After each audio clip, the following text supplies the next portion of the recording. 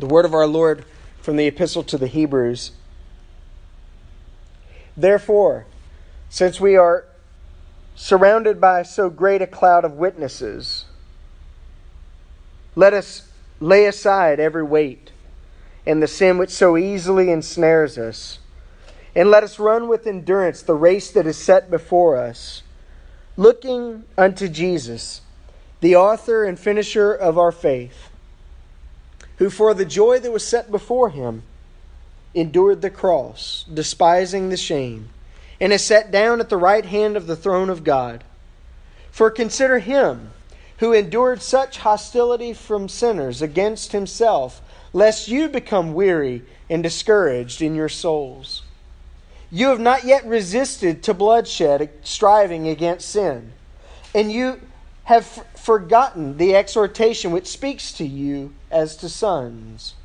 My son, do not despise the chastening of the Lord, nor be discouraged when you are rebuked by him. For whom the Lord loves, he chastens, and scourges every son whom he receives. If you endure chastening, God deals with you as with sons. For what son is there whom a father does not chasten? But if you are without chastening, of which all have become partakers, then you are illegitimate and not sons. Therefore, we have had human fathers who corrected us, and we paid them respect. Shall we not much more readily be in subjection to the Father of spirits and live? For they indeed for a few days chastened us as seemed best to them, but he for our profit, that we may be partakers of his holiness. Now no chastening seems to be joyful for the present, but painful. Nevertheless, afterward it yields the peaceable fruit of righteousness to those who have been trained by it. Therefore, strengthen the hands which are hanging down, and the feeble knees, and make straight paths for your feet, so that what is lame may not be dislocated, but rather be healed. Pursue peace with all people and holiness, without which no one will see the Lord. Looking carefully, lest anyone fall short of the grace of God, lest any root of bitterness springing up cause trouble, and by this many become defiled. Lest there be any fornicator or profane person like Esau, who for one morsel of food sold his birthright. For you know that afterward, when he wanted to inherit the blessing, he was rejected, for he found no place for repentance, though he sought it diligently with tears. For you have not come to the mountain that may be touched and that burned with fire, and to blackness and darkness and tempest, and the sound of a trumpet and the voice of words, so that those who heard it begged that the word should not be spoken to them any more. For they could not endure what was commanded. If so much as a beast touches the mountain, it shall be stoned or shot with an arrow. And so terrifying was the sight that Moses said, I am exceedingly afraid and trembling.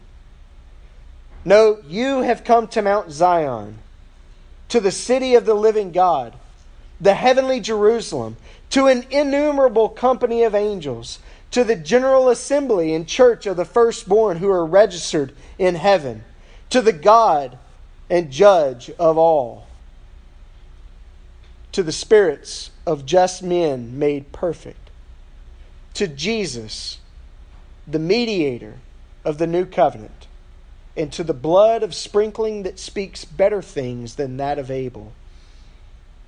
See that you do not refuse him who speaks.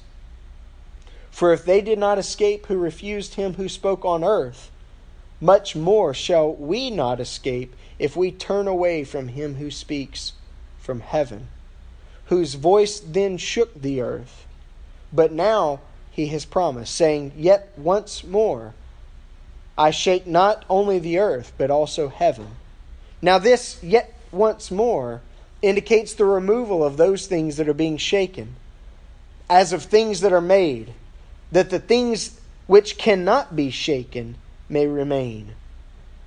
Therefore, since we are receiving a kingdom which cannot be shaken, let us have grace by which we may serve God acceptably with reverence and godly fear.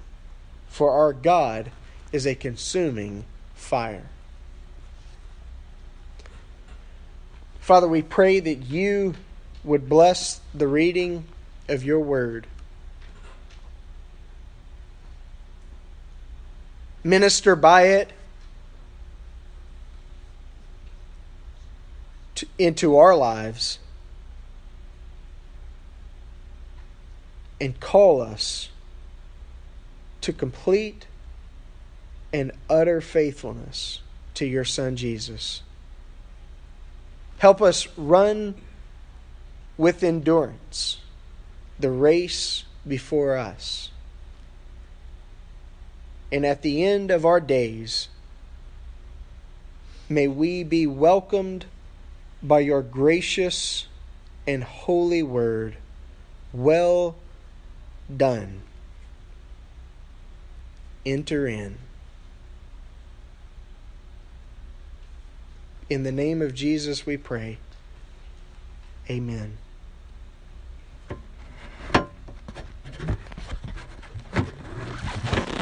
Since 2002, a simple axiom has been burned into my memory. I heard so much put so simply and so well as that great philosopher of football, Coach Herm Edwards, passionately cleared the air in a New York Jets press conference. Some of you already know the next 6 words that'll come out of my mouth. You play to win the game.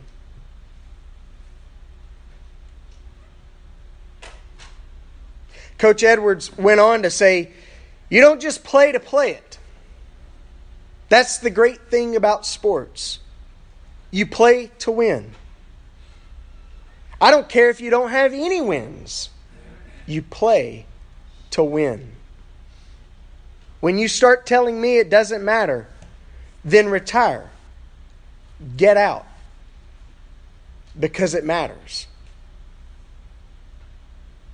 This simple line, you play to win the game, speaks truth into so much more about life than just football Americana or even sports in general. Truly, the plain fact that you play to win the game can help us to better understand the goal of life itself, and especially the faith to which we are called in Christ. Sure, life is a journey, and sometimes the journey may even be better than the destination. But for those of us who've answered the call to join our Lord in faith and find our true rest in Him, the destination of life, the destination of our faith, is not fundamentally different than the journey itself. As C.S. Lewis noted rightly, eternity has a curious way of bleeding back over into temporal life. If, in the end, we end up in hell, all of life up to that end, as we look back upon it, will seem much like hell on earth. But if, in the end, we end up in heaven, all of life up to that end, as we look back upon it, will seem much like heaven on earth. You journey to get to the destination. You follow where Jesus leads. That's the reason we follow. That's the reason we journey, to get there, to make it, to win in the end. I remember my pastor, Steve Flick, growing up. It was so good, David, to be able to reconnect with him for an extended period of time at this past men's retreat. And every time I see him, I remind him, he used to always ask me at the end of every single service I remember when he was my pastor at Riverside Independent Methodist in Jackson, Mississippi. He used to always ask me, "Are you on the winning team, Adam?" He'd give me a good, solid handshake, pull me in real close, and he would ask me, "Are you on the winning team, Adam?" Because every single week, every single day, that question was as pertinent and as relevant as the first time I gave my life to Jesus. Are you on the winning team? Because if in the end you don't win, everything will have been a loss. You journey to get to the destination. You follow Jesus where He leads. The Scriptures give us a caveat. If you fall along the journey, or if you sin, the Apostle John put it. Not when, but if. Because words matter. Words express ideas, and ideas have consequences. But if you fall forward. Fall into Jesus.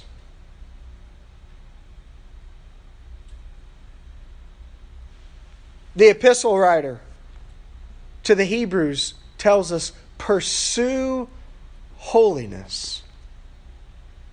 That means press into, lean into with all that you have the holiness of God. For without it, we will miss the mark. Without it, in the end, we will have failed and lost the only game that matters.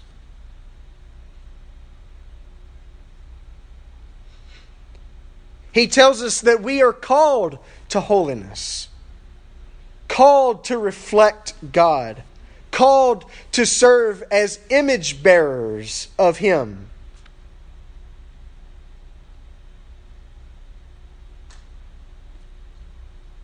I came across a few weeks ago as I was reading that book I've mentioned a couple of times, I guess, Uncomfortable by Brett McCracken. I came across a quote in there and I thought it was a beautiful, beautiful line, and I ran across it again this morning as I was looking at my phone before coming to church.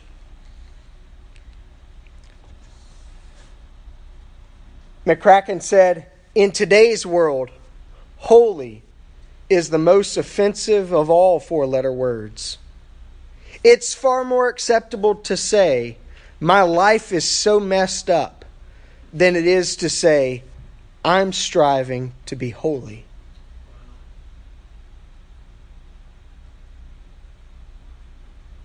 The problem of the mentality that, we're just going to fall, we're just going to stumble, we're just going to sin, and therefore when we do, not if we do, is that we run into two potential dangers.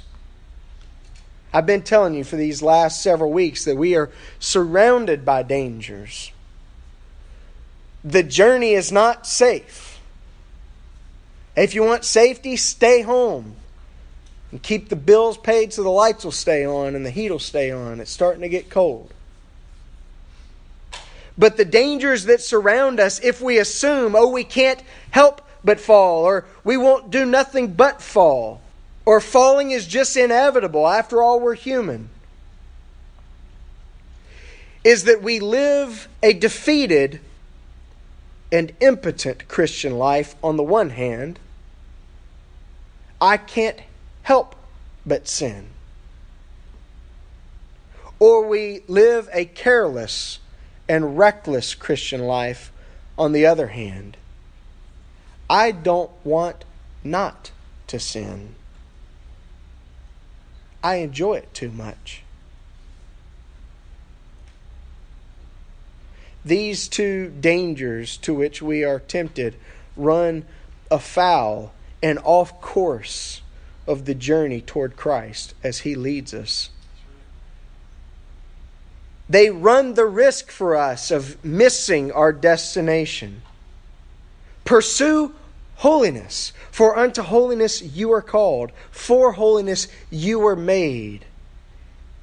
And only with holiness will you one day see your Maker and hear those words, well done. But if you fall forward. No, you don't always win. But never settle for losing.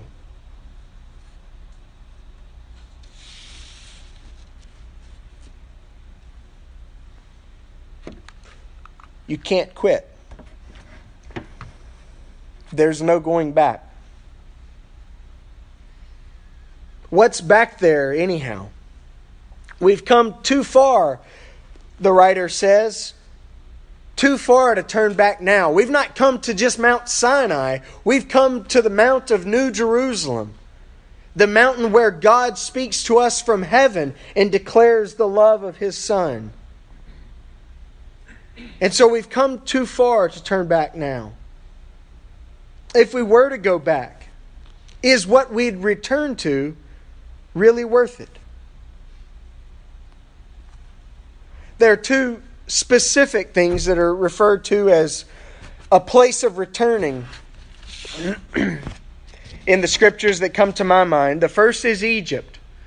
As the people of Israel had been led out of Egypt through the Exodus, and the waters had been parted, and manna had been provided, and quail had been provided, and God had provided miraculously water from a stone. You'll remember the Israelites frequently were found saying, oh boy, why in the world did the Lord lead us out here into the wilderness? It's dangerous out here. It's not comfortable out here. It's not what we expected out here. Is this really what we signed up for? Let's just go back to Egypt. Better off we were slaves in Egypt. At least then the food was better.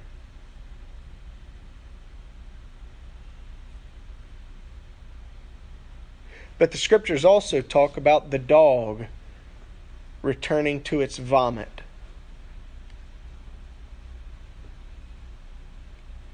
What a horrible image.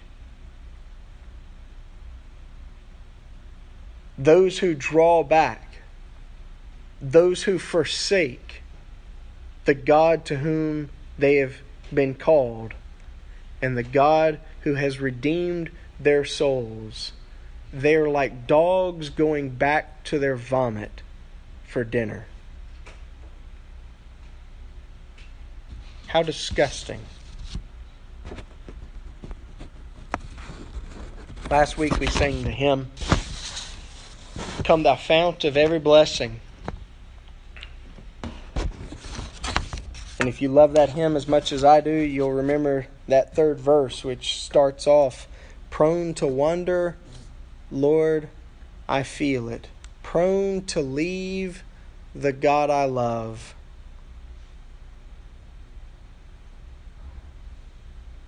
But we don't have to wonder or leave. We can settle that matter right here, right now.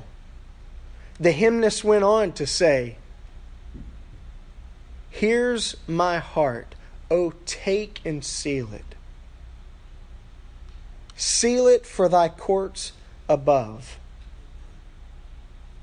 Lord, I don't want to wander. I don't want to leave. I don't want to quit. I don't want to go back. Father, drag me across the finish line, kicking and screaming if you must. I don't want to miss heaven. Not just because I want to arrive at the party. Not just because I want the icing on the cake. But I don't want to miss you. I don't want to give up on this life and this faith to which you've called me. If there's not that hunger deep down in our bellies, then I'm afraid we have forgotten what the gospel is all about. Because it's not just about living forever when we die. It is about knowing the living and holy God. Amen. That is what the Scriptures call us to. Not just eternity with Jesus. Eternity with Jesus is wonderful. It is going to be a celebration. But Jesus is the point. Not eternity. Jesus. Him. His heart. His love. His image. The Christian faith is not a sprint. It's not really even a marathon, to be honest.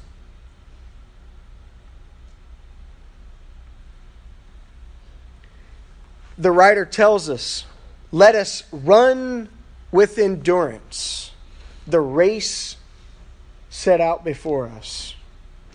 But that race is not some short stint where we run with all of our might just to get to the finish line. Nor is it some lengthy race where we try to keep our pace down so that we can make it. In the end, it's not about crossing some destined out there finish line, but rather it's about the direction you're headed. How hard you're pressing toward that direction, and whether the love of the one who calls you is still burning in your heart and life. How you begin the game is of the utmost importance, but it's not everything. How you end is everything. Where you are when the game is called and the whistle is blown, that's everything. Unfortunately, perhaps fortunately, we never know when the end for us will be. Whether the game of life or the race of faith will end for us by way of death or by way of Jesus' return. That's not for us to know. Therefore, what matters most ultimately is this very moment. We call it the present. The past behind us is but a shadow. The future before us remains like a mirage. But how we live right now, what we choose in the innermost desires of our hearts at this point in time, will determine our tomorrows and our home in the life that is to come. For right now, in this present moment, is the point of trajectory for the rest of our lives. Which direction will we go? Will we shy away from the upward calling? Will we regret the trouble and pain it's already cost us and refuse that which lies ahead? It's as though we've stumbled upon Robert Frost's two roads which are diverged in a yellow wood.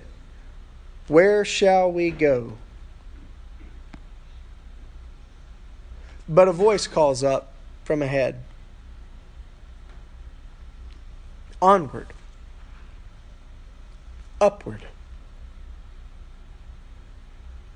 In Narnia, it was further up and further in.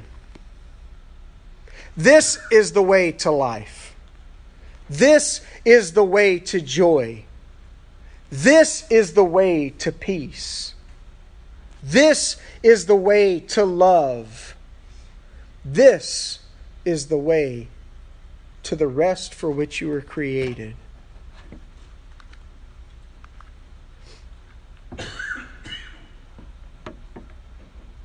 But along this path, on this journey, not only is there no going back, but there's also no going alone. Each and every one of us who trust in Jesus came to this faith by the way of someone else who was truly a gift of God's grace to us. No man comes to Christ alone. Each one of us is the benefactor of someone else's investment. Yes, of course, the Lord's investment, but to be sure also the investment of others, His servants, His people, what the Scriptures call His saints or holy ones. In the book of Hebrews, verse 1 of chapter 12 serves as a large hinge on which the whole book turns. If you look back at Hebrews chapter 11, you'll remember that that is the chapter of faith.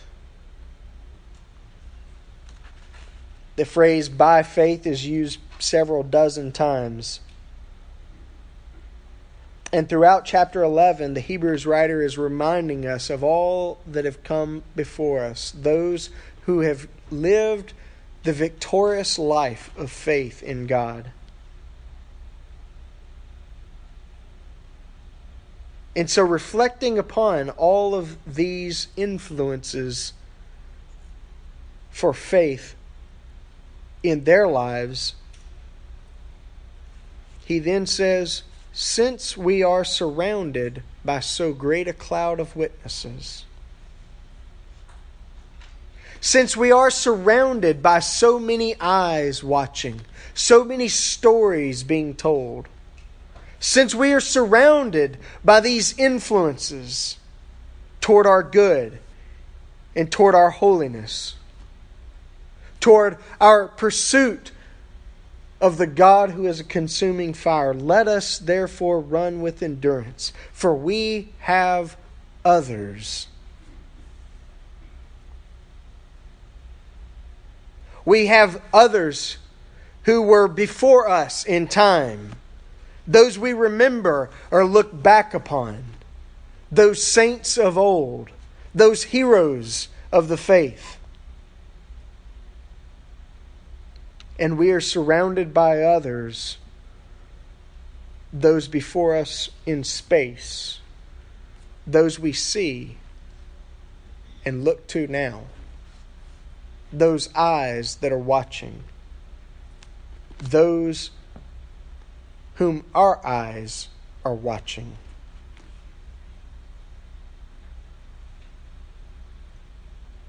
Because none of us comes to Jesus alone.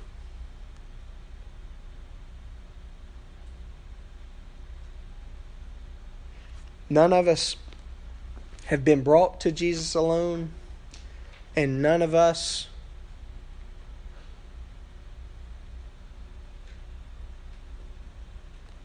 can stand before Jesus alone without others that we've influenced.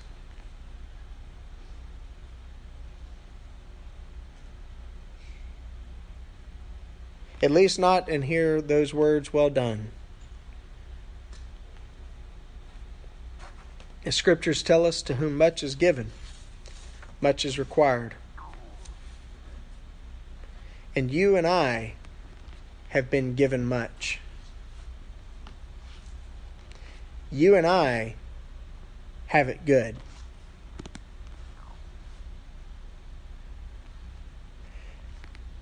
Think of the countless people who have invested in your life, bringing you to this point. Some of us can remember grandparents who prayed over us. I remember it was just a few days ago when the kids were saying the Lord's Prayer during their morning their morning family, what do they call it? The morning basket for school. They read scripture and pray prayers together and sing a hymn together. And the kids were saying the Lord's Prayer. And my mind went back to being, I don't know how little, but my grandmother, my dad's mom, my Mimi, out on the balcony of a hotel room in Pensacola, Florida, teaching me the Lord's Prayer. I remember that as much as I remember seeing the Blue Angels there that week.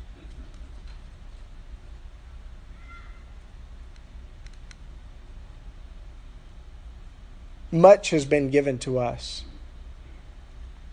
Bill shared last week, challenging us to invite others to come check us out.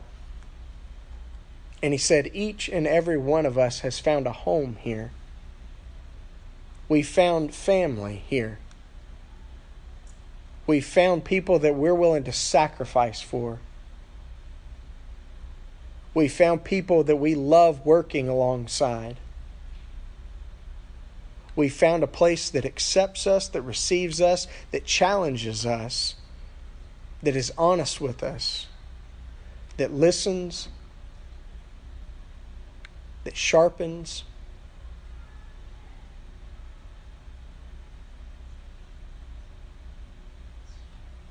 And so the question then becomes, if to whom much is given, much is required, and much has been given to us, in whose life are we investing? I mean, really.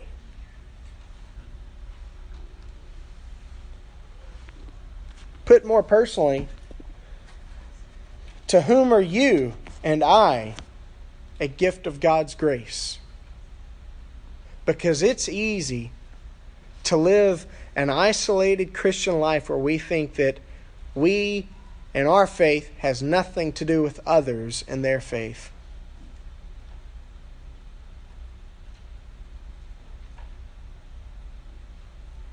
But if that's how we live, I'm afraid that the Scriptures tell us that in the end, we'll have to give an account.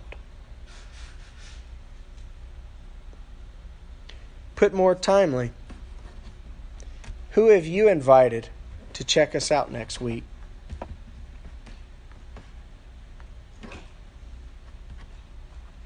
I know it's just another Sunday. It's just a time where we're inviting people to church, and it may not seem like much. But you see, we like to make things abstract and talk about reaching people, making disciples, changing the world. But in concrete terms, what person are you really and truly, in actuality, reaching? Who are you discipling? If not discipling yourself, who are you getting here so that together we might disciple them? Changing the world? Whose world are you changing? Whose world am I changing? Because God has put others in our lives so that we might together pursue holiness. And He's put us in the lives of others so that they might be welcomed along for the journey. Who's that neighbor that keeps coming to your mind thinking, I know they don't go to church and I really would like to invite them, but man, it's so tough.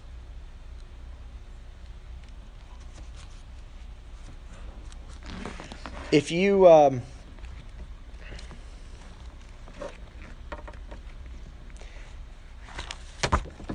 leave this week without any of these in your hands, you're missing an opportunity. And if you leave here this week with some of these in your hands, and you've still got them in your hands or maybe in the dustbin next Sunday, you've also missed an opportunity. An easy opportunity to invite someone and an easy opportunity to say, Lord, I might be a bit embarrassed, but I'm a grown adult. I can do this. Lord, I don't want your grace to end with me.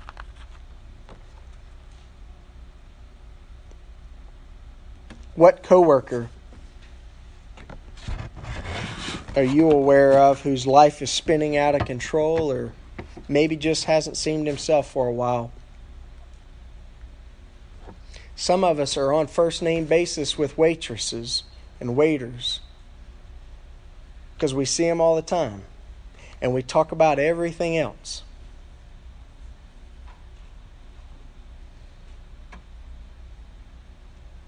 See, our church is doing a remarkable amount of work. Good work. Good work in our community, good work for others, and good work for one another. But imagine the exponential amount of and effect of that work if we were all in. But truly, there's no other way to be but all in.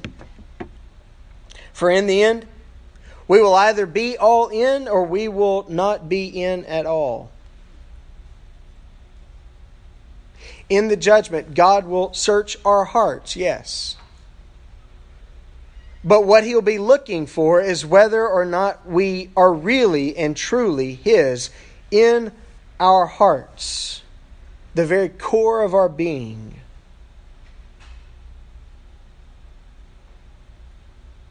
Are we really and truly, completely and entirely His?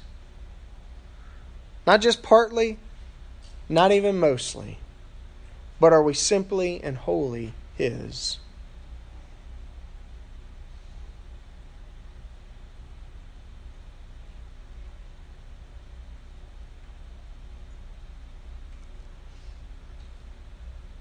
There's no going back.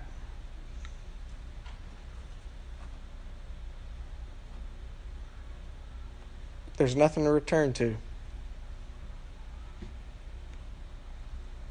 And there's no going alone. We can't and we won't make it alone. Let's pray.